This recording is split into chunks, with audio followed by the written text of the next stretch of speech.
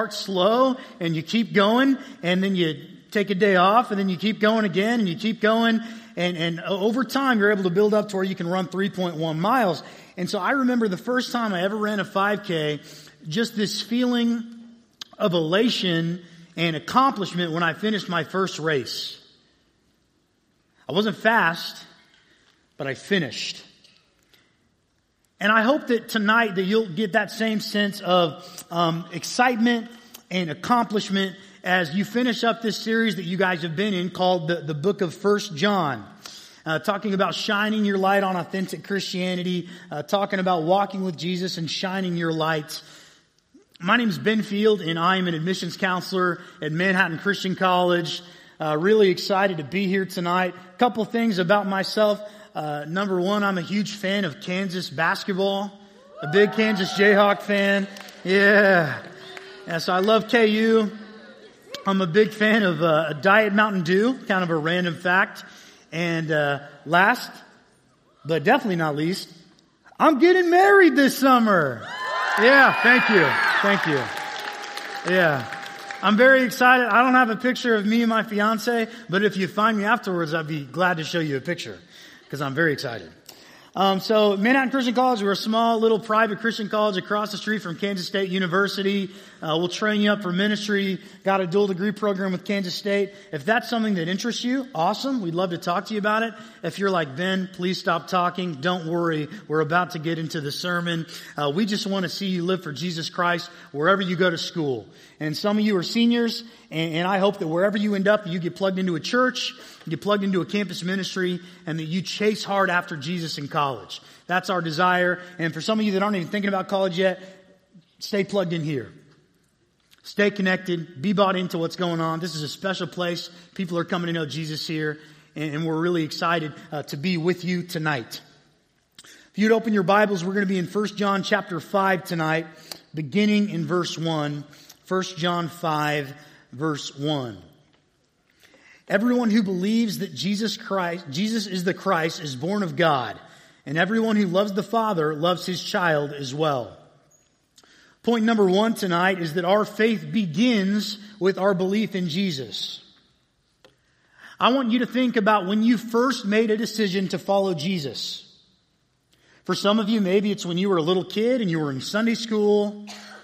Some of you, maybe it was this year. Maybe this is the year that you decided, hey, I'm going to repent of my sins. I believe that Jesus died and rose again for me, and I'm going to live for him. Maybe that was this year. Maybe some of you are still on the fence and you're not really sure what to think of this whole Jesus thing, but you like coming and you like what you hear and you love the community that you have here. But for those of you who are Christians, please get this. When you came to Jesus, that's not the end of your faith journey. It's just the beginning. And you got to ask yourself, does my life look different now that I follow Jesus than it did before? If you came to Christ as a little kid, there might not have been a drastic change. I don't know, maybe you were dealing drugs in third grade. No judgment here. Hopefully you've changed your life. But when you come to know Jesus, you see a change. Because your life isn't about yourself anymore and you want to live for God in all that you do. I've known some people in my life who said a prayer when they were a little kid. They said a prayer to Jesus to save them. But they viewed Christianity as a get out of hell free card. They prayed the prayer and for them that was the end. And that's not how it's supposed to be. I told you a little bit ago I'm getting married this summer. And think of your relationship with Jesus as being like a wedding. I'm getting married this summer, but that's not the end of my relationship with Casey. That's the beginning. It's the beginning of our lifelong journey together as a couple, as a husband and a wife. And our wedding day is not the culmination of an event, but it's the beginning of what we're going out to do. And for me, everything's going to be different after I get married. Before, it was just my life and me. But now it's all about me and Casey. And so that's kind of how it is when we follow Jesus. Your life doesn't look the same anymore. And when you believe, that's just the beginning. Because Jesus changes everything about your life. And when you're born again, you are born into a big family of believers who are going to love you, support you, and help you on your journey with Christ. I was a youth pastor in Kansas City for a few years before I started at Manhattan Christian College last fall. And there was a kid in our youth group last year named Garrett. And Garrett is a really athletic kid, very talented basketball player. And he was about 6 feet tall. And he started bragging to us about how he could dunk.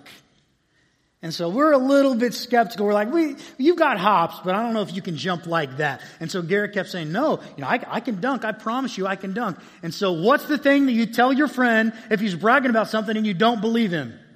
Prove it. So we said, prove it, Garrett.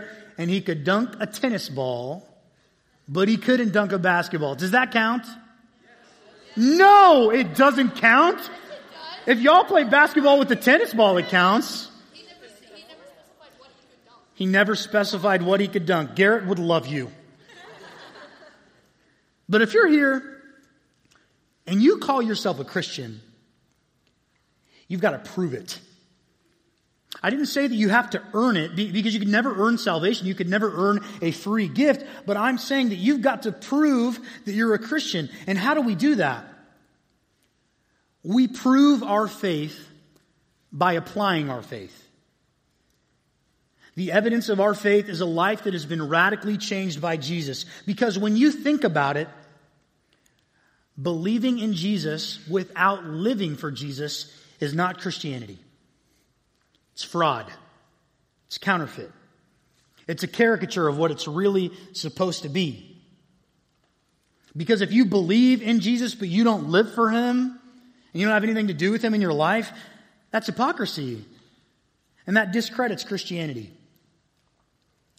I don't know about you, but I love a good garage sale. Do we have any garage sailors in here? It is so fun to rummage through other people's stuff that they don't want and to buy things that you don't need. I'm just saying, when I go to a garage sale, it's giving the people what they want. That's what I want, garage sale. So I go to this garage sale. I'm a junior in high school. I was a little chubby at the time. I'm a little chubby now. Pray for me. But I see something at this garage sale that was going to change my life. You ever seen something? You look at it and all of a sudden it's like the sky's open and you hear the hallelujah chorus like, da, da, da, da. Like it's like, it will be mine. And so I see something that's called the Ab Lounge. And there were infomercials for this thing called the Ab Lounge back in the day. And the premise is, hey, if you buy this Ab Lounge and you use it 3 times a week, you are going to get ripped out of your mind. And all the ladies are going to want you. And so I see this Ab Lounge. It's time. And so I get the Ab Lounge. I set it up in my parents' basement. And day one, I go down there. I go, 1, 2, 3. And so I did the workout. And I kid you not, after one Ab Lounge workout, I took my shirt off, walked into the bathroom and looked in the mirror. That's called stupid. Because it takes a little bit longer than that. But that was one workout. Didn't see any results. But hey, I'm not discouraged because tomorrow's day 2. And so it's day 2. Go downstairs. Six pack. And so day 2, I took my shirt off again. I don't know what was going on with me in high school, but I take my shirt off, go to the bathroom mirror, and I'm like, got some work to do. And so then I worked out the 3rd day.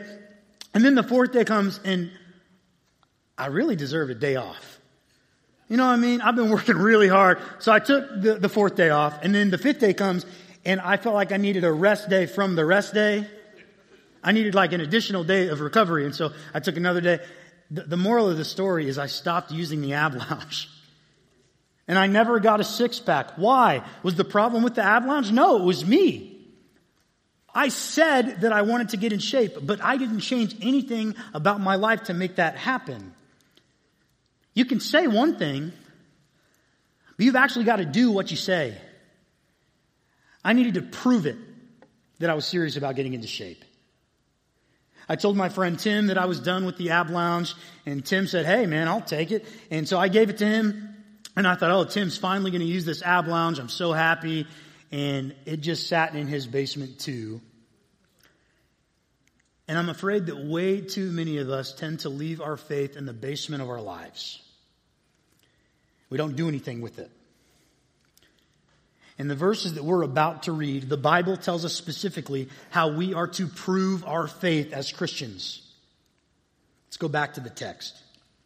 Verse 2, this is how we know, or in case of tonight, this is how we prove that we love the children of God, by loving God and carrying out His commands. In fact, this is love for God, to keep His commands. And His commands are not burdensome. Number 2, our faith proves itself through love. It's all about loving God and loving His kids. I've got some good friends in Kansas City named Orrin and Carrie Shelton, and I just am very close to them. Orrin has been a buddy of mine for several years, and they have 2 little kids, and they're the cutest little things. They've got a little boy named Mason, who's 4, and they've got a little girl named Sloan, who is 2. And these are just the cutest kids, and I love his kids. But what if I didn't? What if whenever I would go to Orrin and Carrie's house, I would always be like, them again? Like, he's a little brat. What are you doing with him? And she cries all the time. Like, if I did that, we wouldn't be friends. Because part of the way that I show that I love Orrin and that I love Carrie is that I love their kids. And that's the same way it is with God. We show our love for God by loving others. Did you notice that loving God and keeping His commandments are linked together? The text shows us how we prove our love for God. Have any of you ever heard of the love languages quiz before? Yes. Okay, it shows you how you can show love to a partner or to another person. There are some people who you give them a hug, you made their day. There are other people, you give them a hug, they're like, get out of my face. How many are huggers in here? Like, give me a hug, I'm doing good. How many of you are like, please, a high five and I'm okay? So we all receive love in different ways. And there are 5 primary love languages for how people receive love. And I'm not here to tell you how you can best show love to a boyfriend or a girlfriend or even a friend for that matter. But I do want to show you how you can show your love for God. So these are the 5 love languages. There's gift giving. Some people really love it if you give them a gift. Others, doesn't really do it for them. The second is quality time. There's words of affirmation. Some people, they really live off of encouragement. It really helps them to keep going. The fourth is acts of service. Some people are like, hey, you can say whatever you want, but if you serve me, that's how I really receive love. And the 5th is physical touch. We talked about people that like to hug and people that don't. And so what's the best way that we can show God that we love Him? What is God's love language? The love language of Jesus is obedience. Service, very close. That's it. That's the love language of Christ. In John 14:15, Jesus says, if you love me, you will keep my commands. That's how we prove that we love God, by being obedient to His word. That doesn't mean that we're perfect, because no one can ever be perfect. But what we can do is strive to live day by day, moment after moment, to live more and more like Jesus. We prove our faith through loving God and loving others. We prove our faith by being obedient to God, even when it's hard. Jesus had a brother named James, and James wrote a book in the Bible, and he said that faith without works is dead. He didn't say faith without works isn't the best kind of faith. He didn't say faith without works is on life support. He didn't say faith without works is junior varsity faith. No, he said faith without works is dead. I'm someone that likes to listen to podcasts or sermons, when I'm driving around in my car, because I love to preach and I love to listen to preachers, and it helps nourish my soul and it helps me to develop as a communicator. But if I'm not careful, I can think that I'm being a great Christian just because I listen to sermons. For example, God could not care less if you listen to Christian music in your car, but you treat your girlfriend like garbage. You're not being obedient to God. God could not care less if you read Love Does by Bob Goff, but you're rude to people at your school. God wants you to hear His word and obey it. The text says that His commands are not burdensome. And what does that mean? What it means is that although obeying God can seem really, really hard sometimes, He always has our best interests at heart. God knows the best way for us to live, and if we follow His plan, we are not going to screw up our own lives.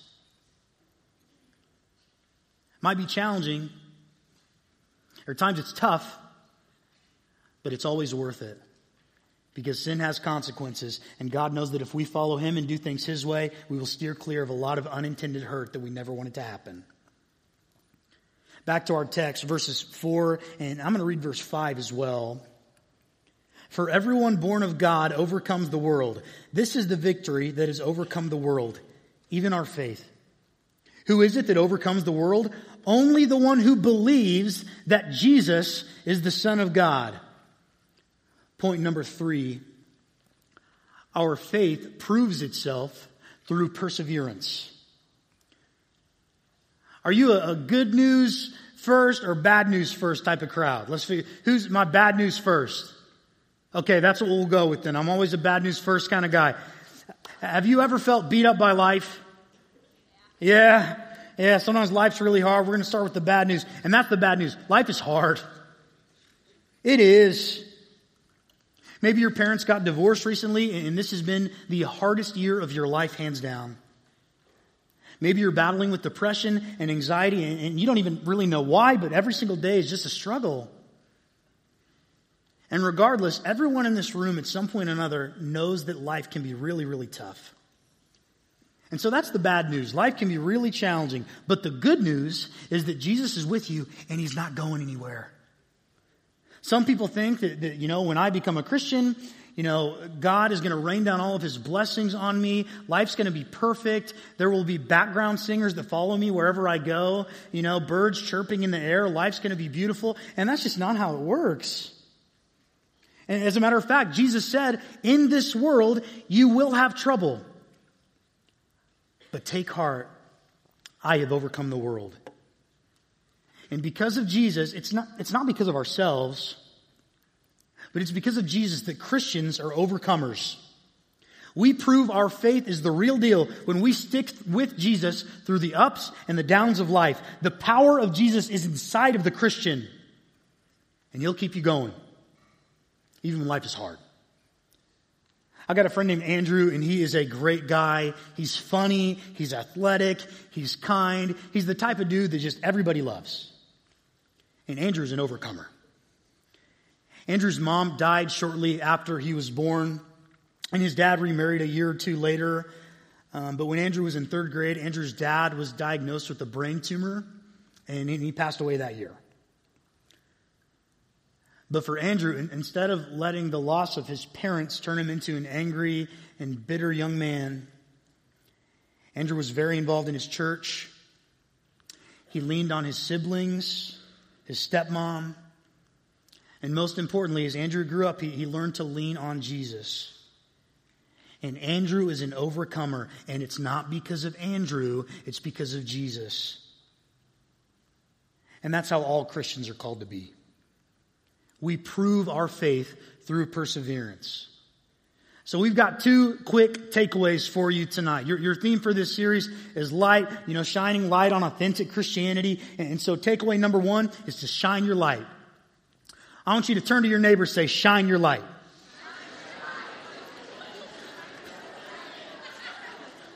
Okay, you guys say shine your light, a 3-word phrase, way longer than I've ever heard it said. But we like to talk. Me too. I feel you. But that's application point number 1 is shine your light. Jesus said,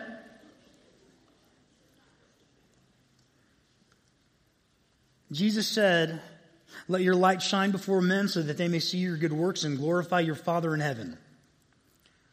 I want to read to you a story that was written in Sports Illustrated a couple of years ago. It's a short story, but it's a really good example of Christians who are shining their light in a dark world. They played the oddest game in high school football history last month. This is a few years ago, down in Grapevine, Texas. It was Grapevine Faith versus Gainesville State School, and everything about it was upside down. For instance, when Gainesville came out to take the field, the Faith fans made a 40-yard spirit line for them to run through. Did you hear that? The other team's fans made a spirit line. They even made a banner for players to crash through at the end, and it said, "Go Tornadoes," which is also weird because Faith is the Falcons. I wouldn't expect another parent to tell somebody to hit their kids, but they wanted us to. The Gainesville quarterback said this, "I never in my life thought that I would hear people cheering for the visiting team." And even though Faith walloped them 33-14, the Gainesville kids were so happy that after the game, they gave head coach Mark Williams a sideline squirt bottle shower like they had just won state. It's got to be the first ever Gatorade bath for an 0-9 coach. But then you saw the 12 uniformed officers escorting the 14 Gainesville players off the field, and 2 plus 2 started to make 4. They lined the players up in groups of 5, handcuffs ready in their back pockets, and marched them to the team bus. That's because Gainesville is a maximum security correctional facility 75 miles north of Dallas. Every game it plays is on the road. This all started when Faith's head coach, Chris Hogan, wanted to do something kind for the Gainesville team. Faith had never played Gainesville before, but they already knew what the score was going to be. After all, Faith was 7-2. They had a really good football team, and Gainesville was 0-8, and it only scored 2 touchdowns the whole season. Faith had 70 kids, 11 coaches, the latest equipment, and many involved parents. Gainesville had a lot of kids with convictions for drugs, assault, and robbery, many of whose families had disowned them, wearing 7-year-old shoulder pads and ancient helmets. So Hogan had this idea. What if half of our fans, for one night only, what if we cheered for the other team? He sent out an email asking the faithful to do just that. "Here's the message I want you to send," said Coach Hogan. "You are just as valuable as any other person on planet Earth." Some people were naturally confused. One Faith player walked into Hogan's office and asked, "Coach, why are we doing this?" And Coach said, "Imagine if you didn't have a home life. Imagine if everyone had pretty much given up on you. Now imagine what it would mean for hundreds of people to suddenly believe in you." Next thing you know, the Gainesville Tornadoes were turning around on their bench to see something that they had never seen before. Fans, hundreds of them, and actual cheerleaders. "I thought maybe they were confused," said Alex, a Gainesville lineman. "They started yelling 'defense' when their team had the ball. I said, 'What? Are they cheering for us?'" It was a strange experience for boys who most people cross the street to avoid. "We can tell that people are a little afraid of us when we come to the games," says Gerald, a lineman who will wind up doing more than 3 years. You can see it in their eyes. They're looking at us like we're criminals, but these people, they were yelling for us by our names. Maybe it figures that Gainesville played the best game that it had played all season. They scored 2 touchdowns. And of course, this might be because Hogan had put his third-string nose guard at safety and his third-string quarterback at defensive end, but still. After the game, both teams gathered in the middle of the field to pray, and that's when Isaiah surprised everybody by asking to lead. "We had no idea what this kid was going to do," says Coach Hogan. But Isaiah said this, "Lord, I don't know how this happened, so I don't know how to say thank you, but I never would have known that there were so many people in the world that cared about us." And it was a good thing that everyone's heads were bowed because there were a lot of tears in that huddle. As the Tornadoes walked back to their bus under guard, they were handed a big bag for the ride home with a burger, some fries, a soda, some candy, a Bible, and an encouraging letter from a Faith player. The Gainesville coach saw Hogan after the game, grabbed him by the shoulders and said, "You will never know what your people did for these kids tonight. You'll never ever know." That is shining your light. And so how do you shine your light at your school? How do you shine your light on your team? What does that look like? It looks like showing love to the kid that doesn't have a lot of friends at school. It's refusing to cheat on assignments at school when everyone else does. It's praying for your enemies and being kind to people that are rude to you. It's making Jesus and your youth group involvement a priority in your life. It's being respectful to the people that God has put in authority over your life, even when it's hard, even when you think they're wrong. It's giving 100% effort on the soccer field, in the classroom, in the marching band. It's giving your best and giving God the glory. It's being an encouragement to those around you. It's not just talking about Jesus, but it's showing people Jesus in your life. That's how you shine your light. And our second application point is don't give up. Some of you are sitting here tonight and you want to quit. You feel like quitting on your faith. You feel like quitting on your friends. You feel like just throwing in the towel. And I'm here to tell you, don't give up. Don't quit. God has brought you this far and He is not leaving you. Mike Tyson said that everyone has a plan until they get punched in the mouth. And life is like that sometimes. You get punched in the mouth. But how are you going to respond? Because a persevering faith is a faith that gets up off the mat and keeps following Jesus. I want you to turn to your neighbor and say, don't give up.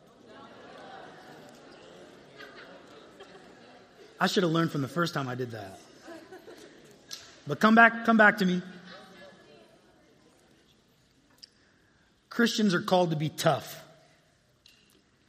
And I'm not talking tough in the sense of a macho man who walks around with his chest puffed out and say, hey, you're looking at me. I'm talking about tough in the sense that whatever life throws your way, you're going to remain faithful to God. You cannot control what happens to you, but you can control how you respond to it. And Christians should respond with love and grit and model perseverance for a watching world. James 1:12 says, blessed is the one who perseveres under trial, because having stood the test, he will receive the crown of life that the Lord has promised to those who love him. Galatians 6:9 says, let us not become weary in doing good, for at the proper time we will reap a harvest if we do not give up. If you're tired, if you're exhausted, if you feel weary, talk to someone. Lean on your brothers and sisters in Christ. But whatever you do, do not give up. Jesus is worth it. The gospel is worth it. Stay in the game. Shine your light. Don't give up. Keep living for Jesus and reaching Topeka with the greatest message the world has ever heard. Let's pray. Father in heaven, we love you so much. We're so grateful for the opportunity that we had to come together tonight and to sing to you, to play some games, to have some fun, and to hear from your word. God, I pray that everyone in this room would be a person that shines their light for you and a person that doesn't give up. God, I thank you for these kids. I know that there are some that are discouraged right now. I pray that you would encourage them. Give them people in their life that will lift them up when they feel like they can't go on anymore, and let them be that to other people when they're able to as well. It's in Jesus' name that we gather. It's in Jesus' name that I preach. And it's in Jesus' name that we pray. Amen. Amen.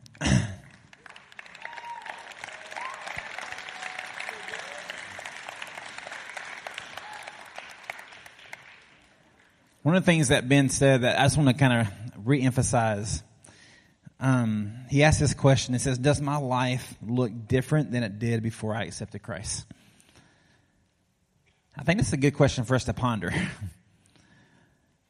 When you look back at your life before you met Christ, does your life look different now than it did then? Because it should. The way we love should look different. The way we interact with people should look different.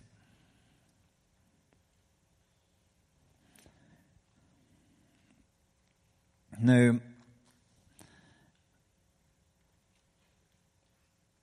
1 John has been a really fun book to go through with you guys, but it's also been very convicting for me. There's a lot of stuff in there that is not easy. But this whole idea of shining light on authentic Christianity, that's something that we need to work on. It's something that we need to do better at. And I just want to read one verse to you as a kind of a standing out as we leave here and we go to small groups. Matthew 5:14. You are the light of the world. Okay, don't read over that. Think about it. You can insert your name there. Tim is the light of the world. You are the light of the world. A city set on a hill cannot be hidden. Nor do people light a lamp and put it under a basket. That makes no sense. That's silly. Why would you light a lamp and then hide it? Because remember what we talked about, what does light do? One of the things that light does is it eliminates darkness. So Jesus says, you are the light of the world. Don't light a lamp and put it under a basket, but on a stand. Why? So it gives light to everyone in the house. He says, in the same way, and Ben just quoted this a second ago, in the same way, let your light shine before others. Why? So that they may see your good works and give glory to your Father who is in heaven. You are the light of the world. Your peers, your friends, your teachers, your parents, they're watching you and how you're living your life. When they see your deeds and your works, do they glorify God because of that, or do they say, oh, that's what a Christian does? I don't want anything to do with that. You are the light of the world. And as you leave here, and as you go to your small groups, and as you go back to your homes, and as you go to school tomorrow, let your light shine before others.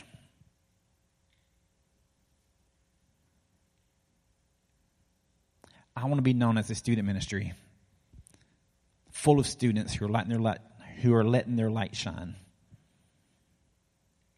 And I think if we do that,